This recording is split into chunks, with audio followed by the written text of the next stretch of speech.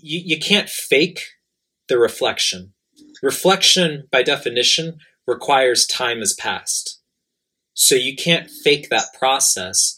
So the best thing I can do is try to reinforce for you, reinforce for other guys that in the beginning, the approach itself is the success. That's what kind of keeps you going early on.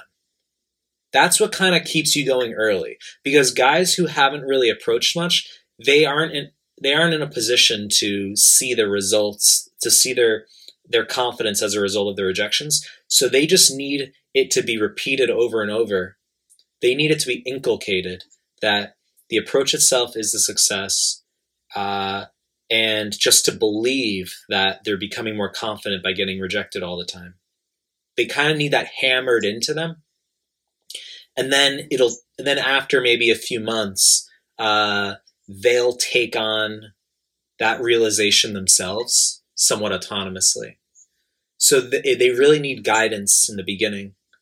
That's like what I'm trying to do. I'm trying to provide that inculcation early on, so that guys can. What's inculcate?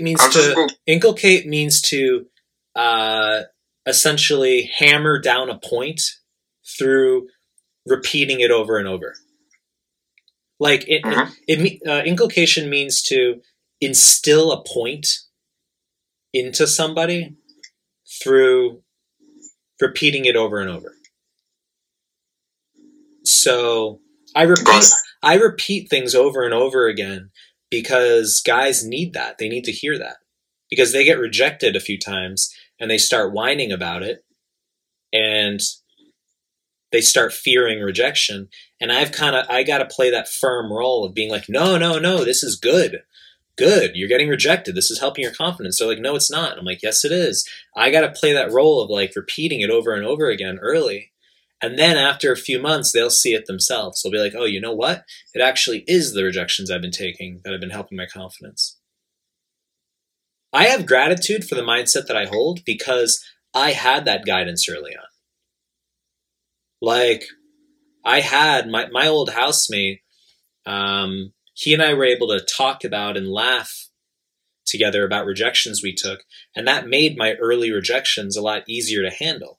Because if I didn't have him for guidance, I wouldn't have the mindset I do today. I might not have been able to break through a lot of those early mental barriers that people have, right? I'm not special. It's just I had lucky circumstances align, low probability circumstances align, that led me through that pathway into the mindset that I hold today. That's kind of what happened. Like this type of conversation, dude, this is important. Like this is guidance you don't get from people around you. Is that right? Well, nobody's saying in our culture it's not like very how do you say, acceptable to approach just everybody, but I just don't give a shit. Like, you don't go out and like talk to random people on the street or people you don't know just like that, you know.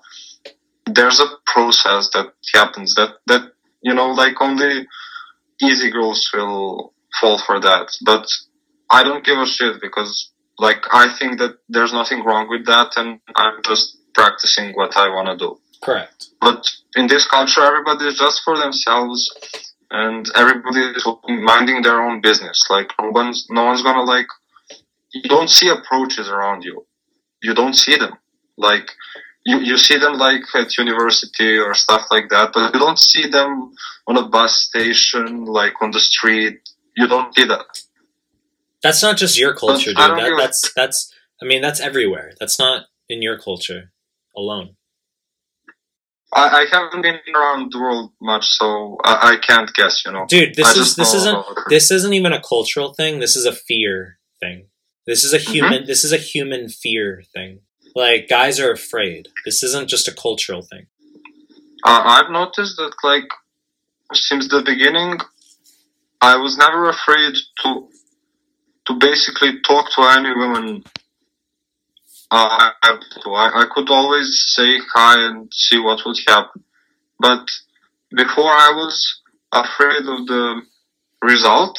Now I just care about the result, and I hope to just care about the process from now on. Be process. Because, yes. Be process oriented. Be process oriented.